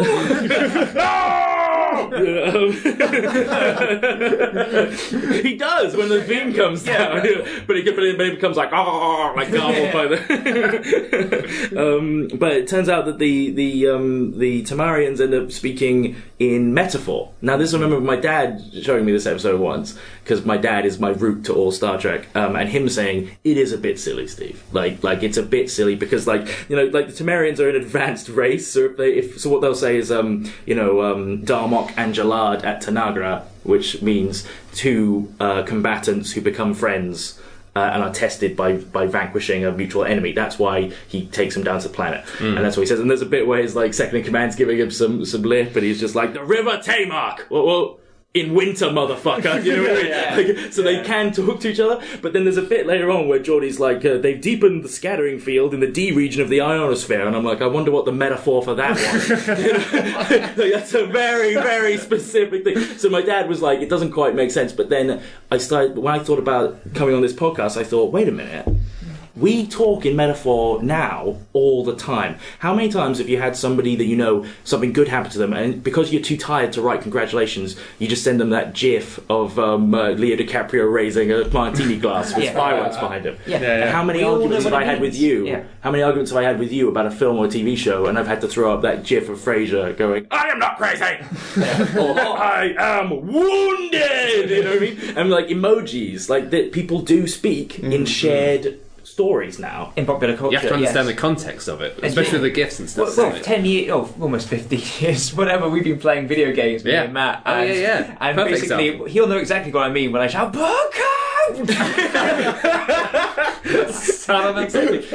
You could even speak in Star Trek memes. Like, what if I came up to you and I said Picard with face in palm? Or Picard with hand outstretched on bridge. Like, you know what that means. And then one thing in this episode where and they do reference it, which I'm glad they do, because I think it would totally, because obviously everyone watching it goes, yeah, but what if you don't know what these things mean? And they do say, like, if with the Romeo and Juliet example, they go, well, they know what the examples are and we don't, and that's how it works. And yet again, the rest of the crew, even though they don't actually get to direct, in fact, the one time they actually get involved, the captain ends up dying. So they actually, but Riker's in command and he's actually doing it quite well. Worf's like his confidant, and then you've got Data and Troy actually doing some pretty good detective work to work it out. And I think you also get to see Worf, like his suggestion gets taken up, I think, in a rare occurrence where they do fire on the other ship. Yeah. And I think quite good to see him kind of come through and actually have a part to play in it too. I'm glad to see Cole Meany, fine actor, and this episode makes full use of him. Yes. I haven't got him. I've got a piece of him. I definitely believe when he walked over the wall and checked something by touching the back. Yeah, he must have felt like just really getting used here.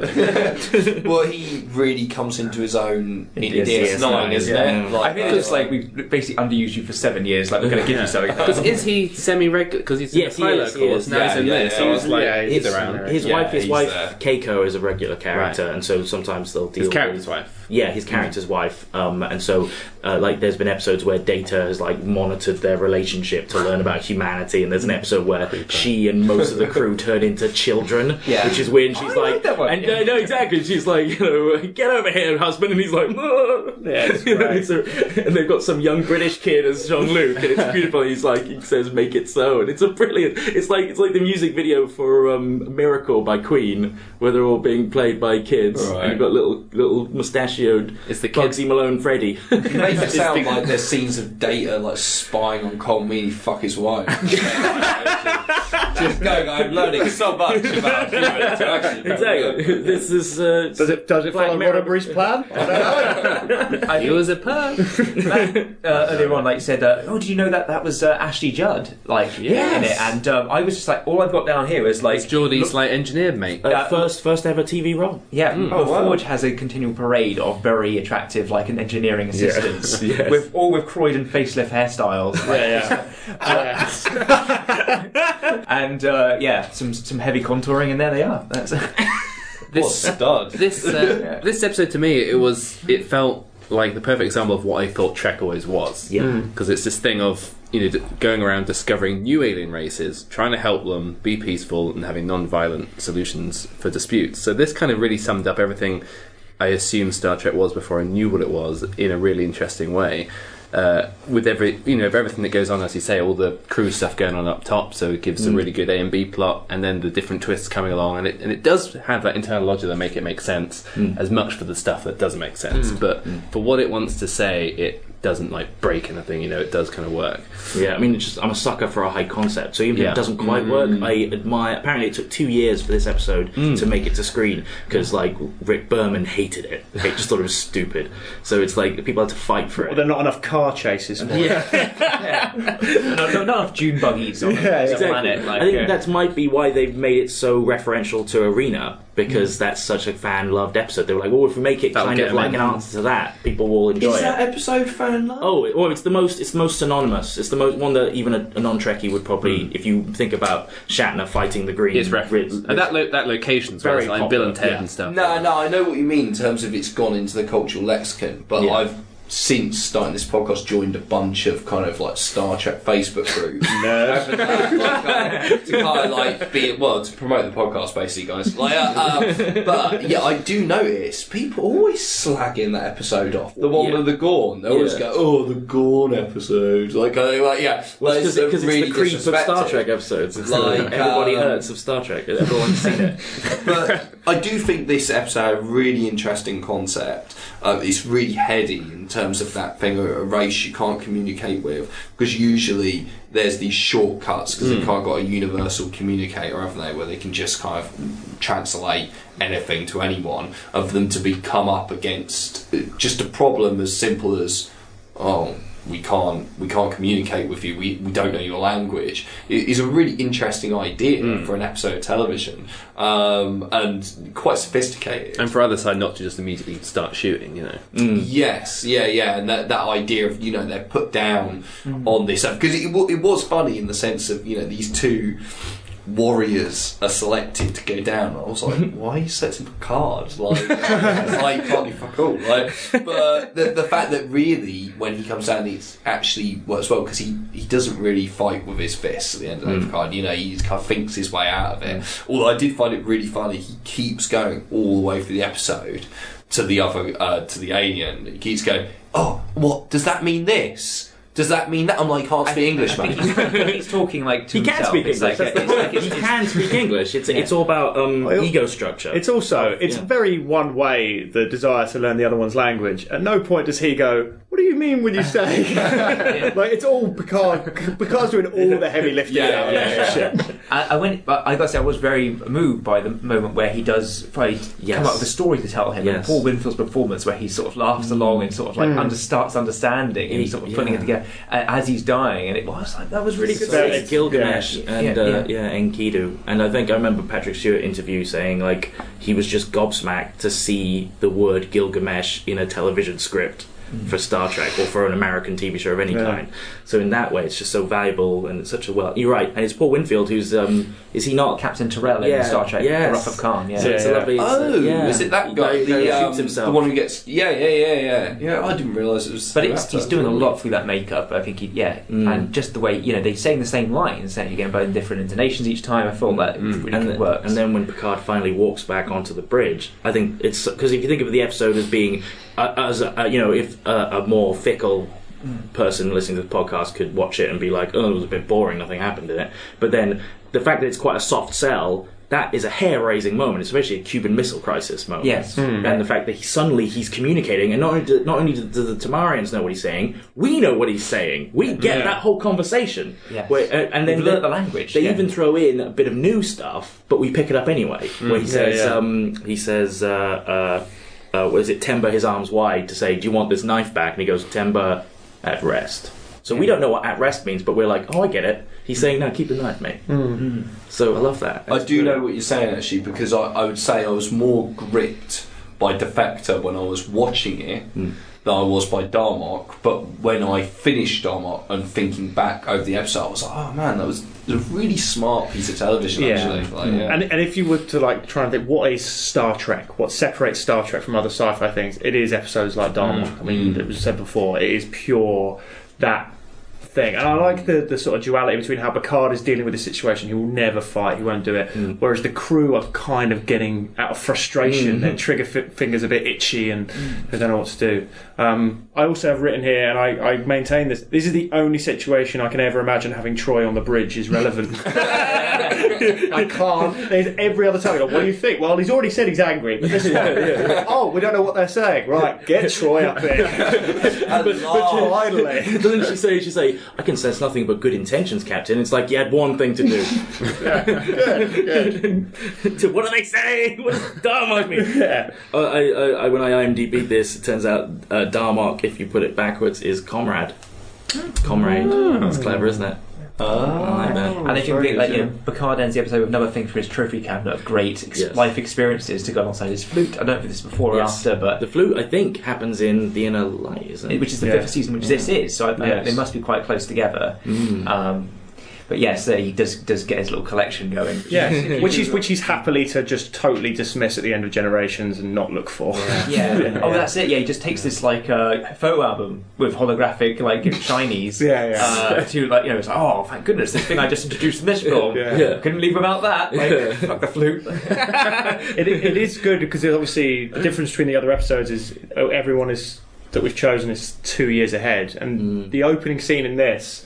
Like, there is such a warmth and confidence in the crew, I think. Like, they talk about, we've tried before to talk to these people, the Federation, And they said, well, what chance do you think we'll have this time? And he goes, well, I think we can do anything. And I can't remember exactly what he says, but it seems like he's more comfortable in his role, and he really believes in. Well, also, again, to bring it back to Arena, the whole point of Arena is that Kirk and the Gorn were going to fight in the real world. They were, because an outpost got destroyed, they were about to go into an armed conflict, and it turned out to be a kind of Q-like creature that had put them on the planet, who were benevolent and non-violent. So they were like, we put you down here to test whether or not you would. That you are a violent species, and Kirk at the end goes, no, I won't kill you. Like, he chooses not to, but he's so close to doing it. So in a way, this episode is about the potential that Kirk showed in that episode has finally taken root in the Federation, where now the official policy is non-violence. You know, so as much as you want to say Patrick Stewart, he's a shit fighter, he's no Kirk, he's kind of better than Kirk. Because Kirk would have already slit this dude's throat. He would have made a trebuchet out of palm trees. Because let's think, Kirk is really violent, so I don't really buy that. I think it's like, we are not savage. Next week he'll be laying something.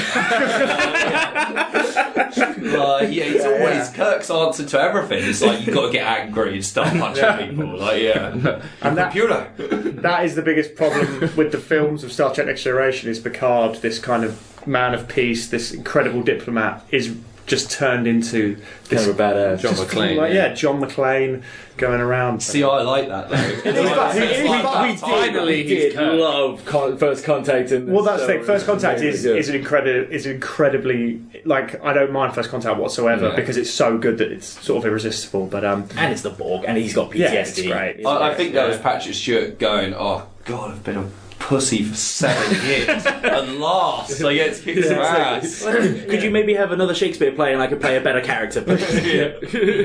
I mean, just with his attire in this one, I don't know how often they do the repeat of this. I mean, his like kind of smoking jacket. He's got different costumes, leather and suede and stuff. Yeah, really cool leather jacket. Leather patches. I just think he needs some slippers down there on that. I don't know, share a pipe with him around the fire. But he's got a different uniform. Full stop. He's got a kind of greyish, bluish. Yeah, it's underneath, thing. Isn't it? I'm just imagining them sharing a pipe together, and he's like Darmok and Jalad. He's like, yeah, Darmok, mate. Yeah. Is that? Oh yeah. Is that thing? His costume in this episode, is that something just random for this? I think it might have been the first time he wore it in the show. It was a new thing, new progression. The leather jacket thing. Well, no, underneath as well. He's not wearing his red. He's wearing the grey. Yeah. I think it's meant to go with that outfit. So it's a whole piece. Because I read that he doesn't change clothes on the planet, which is what I thought at first, but he's got it underneath because the red one opens up like a jacket. Yeah, I assumed it was a new costume or something. Well, this was a period in Star Trek where there was a lot of costume changes going on a lot. Like DS9 and Voyager, they could not make their mind up at what uniforms they would all wear, and so it was like grey was getting more involved. Whereas TNG were pretty loyal to their look until the films. It seems like one random one where they changed the main title to be a 3D effect. Yes, you maybe skipped it on Netflix, but if you'd watched it, as you were meant to, you would have seen there was a 3D effect behind the title on one of these episodes. On this one, that was only in this season. I think they went back to just 2D. Yeah. What's everyone's favourite season overall? I might put out 5 probably. If I'm thinking in a light, I'm just going to go with that one. Well, you and me haven't got a favourite season yet because we haven't seen a complete season of TNG. What about you guys? I think between 3 and 6, there are all probably evenly stacked in terms of very good episodes. Yeah, when you have 26 a season, it's hard to say overall, but you can, because that's the problem. I just remember them from TV, so I don't think of them in seasons. So I'd probably say the changeover from the Best of Both Worlds Part 1 to 2 is probably, I think that 2-part is one of that could be my favourite episode. Yeah, so 3 and 3 to 4 then. Yeah, it is unfortunate that Series 7, the last one, was. I mean, it was unquestionably a downgrade in quality. Oh, really? A lot of the good writers have gone over to DS9. Many of the worst episodes of TNG are in Season 7. Oh, wow. Which is a shame. Apart from that finale. The finale, a few great moments. I mean, always great moments because, it's like it was a sausage factory at this point. They're churning out so much. But episodes like Masks and Sub Rosa. I mean, Sub Rosa... You could argue and say it's the worst episode of television ever made. It's basically Shades of Grey. There's one where it's like they go to a planet, and you know how every planet is like themed. It's like, this is a planet, but everyone is transsexual. This is a planet. This one is a planet where everyone is Irish. And it's where all the Irish people went in the Federation. It's a Mars planet. And basically, long story short, it's a ghost story where Gates McFadden gets haunted. Bostonia, isn't it? Yeah. And she can't. There's a weird sort of sex scene between her and a sort of ghost, but obviously it isn't a ghost, and it's a real misfire. I remember liking this one. So it's kind of like The Others or something. Like it's like she's like almost like fulfilling that kind of Victorian governess vibe. It's a bizarre episode. This does come up in the Honest trailer for Star Trek Next Generation came up, so I do hear this. Oh, really? So it just kind of goes, oh, and there's an episode where somebody fucks a ghost. I think all good things stands out because they did bring back Brandon Bargram D. Moore for the finale to write it. So I would recommend people watch even the bad ones, because I've gone back and watched bad ones that I remembered as being bad, and they turned out to be amazing. So there was one where Data gets a girlfriend. And that's the whole episode. Nothing happens in the story. It's just Data gets a girlfriend. And I remember watching on TV going, Data gets a... I'm just like a teenage boy going, that's stupid. Data shouldn't have a girlfriend. Oh, God. Yay! You know what I mean? Yeah. But then I rewatched it recently, and it's got a really lovely ending where you realise he just can't do it. That he just doesn't have that part of his brain yet. Techniques. Yeah, exactly. If anything, O'Brien should have been watching him. I would agree, because I do think one of the best thing about this show, and probably the reason it's got such longevity, is even though it's 26 episodes, and a lot of those episodes would be mediocre just by the nature of producing TV, I do think the characters are so good, or at least there is such a good feeling about the show that it just elevates even sort of lesser scripts are elevated and they become at least watchable. You love the characters. I think by that time, they've got like a following, like the original series got. You kind of could watch them in anything. Just enjoy the dynamic, and you could even watch them in the Final Frontier and enjoy it. So it's shots fired. Better than Nemesis. Fact. Better than Nemesis. And going out by our final ranking. Better than Insurrection, mate. Come on. You don't have to go Nemesis for that. And so, I think that's it. You can enjoy them on an off day. This is just a day at the office with the Next Gen crew, and you just want to be... Oh, God, now I can't even say it on the air. You want to be part of it? Yeah, I do as well. Nerds! Well, we do have Star Trek. What are you trying to say? You are Wesley Crusher. You want to be... But it's like, I don't want to be Wesley Crusher. I just want to be on, on that ship. Like, just, Shout to me, Picard, please. I think there's a good episode, called Row. I think it's where you see... Ensign Row, Or is it Below Decks or something? Or there's one that just focused on some crew members. Lower Decks, Yeah, it's you pick 4 people, and they're just friends who work on the Enterprise, and you see it from their point of view, and occasionally the main crew come into it and sort of their interactions. I just thought it was great, because that was something they didn't really attempt anywhere else in the show. That's there is a big crew on the ship. Yeah. That's also a great example of a season 7 zinger.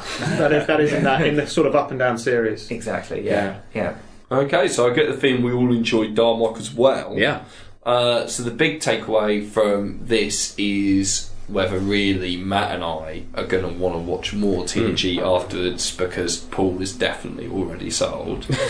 Matt, will you be watching more TNG? Yeah, so I'll do what I've been doing for the original series since we did the episode, which has been cherry picking some episodes to do. I mean, this is the great thing about episodic TV, you can jump around. It's not like 7 seasons, I got to start from the first and I got no choice. So a lot of the ones that you guys have been mentioning I'll definitely check out, and there is a really great list. Empire magazine did a 50 greatest Star Trek episodes, which encompass every series, so I went through that and picked out the ones from the series that are in there, and I'll do the same for this probably, plus the ones that I mentioned. So I will jump around. I don't know how much time it will take, because I was really focusing on getting into the original series lot, so a part of me was like, oh no, this is going to come along and take battle for time, but I'll see how they pair up when they're viewed simultaneously. We should mention that our guest in the last episode, David Trumbull, actually sent us his cherry-picked list of best episodes of original series through season 1, 2, 3. So, guys, if you've got any recommendations, feel free to send them our way. 100%. I'll also probably be doing the same thing with this one. This is kind of probably the last. Your primer to the universe, yeah. It's a good route to take if you enjoy these. Then yeah, I think so. I think with original series, I've kind of been picking ones out, going chronologically, but picking particular ones out as I go. Same here. I'll probably do a similar thing with TNG. Of course, next month we'll be talking about Star Trek Deep Space Nine.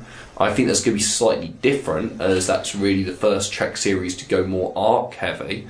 So it'll be interesting to discuss that with our guest Alice Barron next. Does that mean we have to watch 3 connected in a row to get that sense of it? Well, we'll see what she picks out. I don't know. Sean, did you have something you were going to mention about Gene? Yeah. Well, I did have a thing. I just sort of, because it's easy to dismiss Roddenberry a little bit, because every time he gets control of the purse strings, it goes wrong. And I think, obviously, we've talked about he has such a dogmatic approach to everyone getting along and there not being any conflict within the crew. And it's not a coincidence, I think, that TNG got much better when he was not in control of the show. Like after series 2, he I think he was too unwell and other people took in and then the show got better. But I also think, and feel free to disagree with this, I think the idea that to do a follow-up to an original show, which is a big hit, Star Trek at this point is getting big ratings on syndication. It was never that big at the time, but it had grown into a thing. And to do that and to say we're going to do it 100 years after all the things you know, we're going to completely change the makeup of the crew, we're going to change the design. None of those people are going to be in it, and it's not even going to be a similar feel. I think that's really quite visionary. I genuinely think the guy, as much as he would overreach occasionally and go too far, I think he had such faith in his world that he'd created, and he said, "No, we can go further ahead. We can do this and still have great stories." And I also think he really understood characters. I feel nervous. I've been wanting to say this for years to people. I think he had such an understanding of how to build characters, and I don't think it's a coincidence that Next Generation and the original series are the 2 series which have genuinely iconic characters. I don't think any of the other series have got characters as good. Certainly not human characters. I think maybe the non-human characters are very good. And I just wanted to say that, Gene, as much as people maybe think you limited it, this is your thing, and I think he did a great job, guys. I don't think that. Yeah. I think that's fair to say, and I think TNG is really interesting, as it's kind of almost half sequel, half remake, isn't it? In the sense of it feels like essentially, in many ways, a completely different kind of show to original series, and then loads of other ways a really similar show in terms of there's no twist, like there's no Deep Space Nine. Oh, now it's on a space station. There's no Voyager. Oh, now they're kind of projected 70 years away from other people or whatever like that. It is just basically the same idea, but done in the future, and therefore everything's kind of moved forwards. Is it the first ever reboot of a show? I think it might be the first time anyone's ever brought a show. Twilight Zone, Twilight Zone. But also to do it again. But he always said at the time there were things we got wrong in the original, and I want to get it right. And it would be so easy for him to just go, no, this was the greatest thing ever. I created Star Trek. I'm a genius. But actually, I think it shows a lot of humility. Well, he was he had pressures from the networks in the 60s, and so he had to play within kind of the constricts of the time. So he could only push it so far, obviously. So I think this is a bit more open. Still not quite.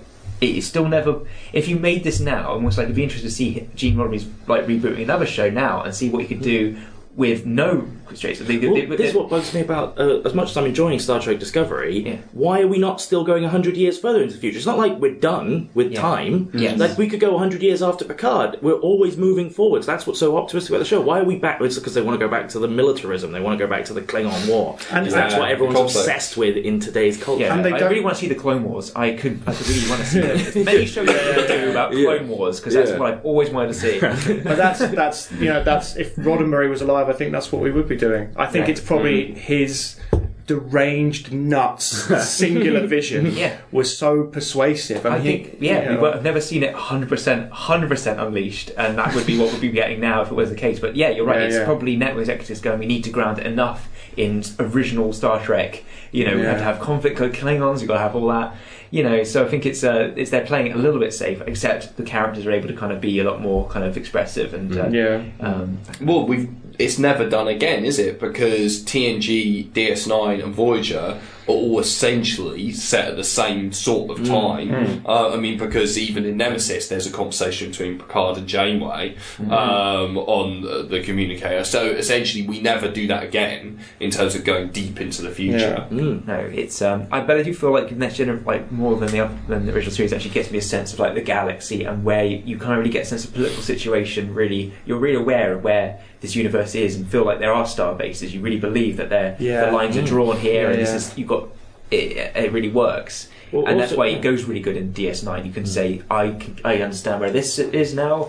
Yeah. Well, so if you were to study all the series of Star Trek, you are literally looking at progress. In that there's all the humans are together in the first series. There's a Vulcan on the bridge, which is kind of weird and unheard of. And then in Next Gen, there's a Klingon on the bridge, and that's a bit weird. And then in DS9, Quark's nephew becomes one of the first Ferengi to join the Federation. So it's like the fact that you want to go back in time is like you want to go against progress. Like, I want to see Cardassians. You know, I want to see the Dominion, the people they were fighting in the DS9, the big war that everyone loved so much. You know, and that's when the show got better, was when it became really dark and they started killing people and stuff. And it's like, okay, great, rest in peace, G. You know, but like, I'd love to see where we are in the future, because you're literally looking at social progress in a future that hasn't happened yet. And this series was apparently in development, made by, unfortunately, Bryan Singer, who now will never get it made for whatever reason. But it was called, I think it was just called Star Trek Federation, and it was set a few years afterwards, and it was meant to be about the decline and then rebirth of the entire Federation. What a great idea. Yeah. But hey, people as ambitious as Gene Roddenberry probably aren't around that much. They don't come along that much. So. Okay, well, that's been a really, really great discussion about TNG today. Guys, Steve, can you tell us where we can find your stand-up work? Or... yeah, you can find me on Twitter at Stephen Trumbull, and I've just got the Facebook page up, so that's at Trumbull Comedy, and you can see clips there. Oh, and I'm always posting about when I'm performing in London. So there'll be at least 3 times a week you can probably see me in London. Yeah, you gig fairly regularly, don't you? Like, I'm building up to that hour. Yeah! Yeah. Sean, what about you? I'm on Twitter at Sean McLaughlin. I've got a Facebook page again. Just type Sean McLaughlin and you'll find it. I'm releasing that recording that I did a few months ago, I think at the end of February. It'll be on my website, which is www.seanmclaughlincomedy.com. Is that it? Or is it comedian? I don't know. Follow the link in the episode description. SeanMcLaughlincomedy.com. And the website is being updated probably within the next 2 days. It'll be up. Awesome. And so this is a recording of the show that I went to see that I was saying about earlier. Yes, and that'll be getting released. Both halves, and then maybe another older show that I've got a recording of as well. So, awesome. Fantastic. Yeah, definitely check it out, guys. It's really, really good. You can find us on Instagram, Facebook, Twitter at Spotlight Pod. You can also rate and review us at iTunes and subscribe so you never miss an episode. It'd be great if you could do both those things. I would really, really appreciate it. Anything else to say? Just PM us your Next Gen episode recommendations. Oh yeah, please write do. to Matt. We have a reading list. Yeah, no, 100%. If you've got, if you disagree with the episodes that Steve and Sean have picked out today, if you think they're the wrong episodes to pick, by all means, come at us on Twitter. But you can only do it in metaphor. Exactly. Kanye and Swift at the VMA. So yeah, we're really interested to hear what episodes you would have picked as well. Next month, we'll be discussing Star Trek Deep Space Nine. This is uncharted territory for me a lot. Yeah, very. I mean, I have seen a bit of it, so it would be interesting in what gets picked. Definitely. Yeah, I'm looking forward to that one. So, for now, it's goodbye from me, Liam.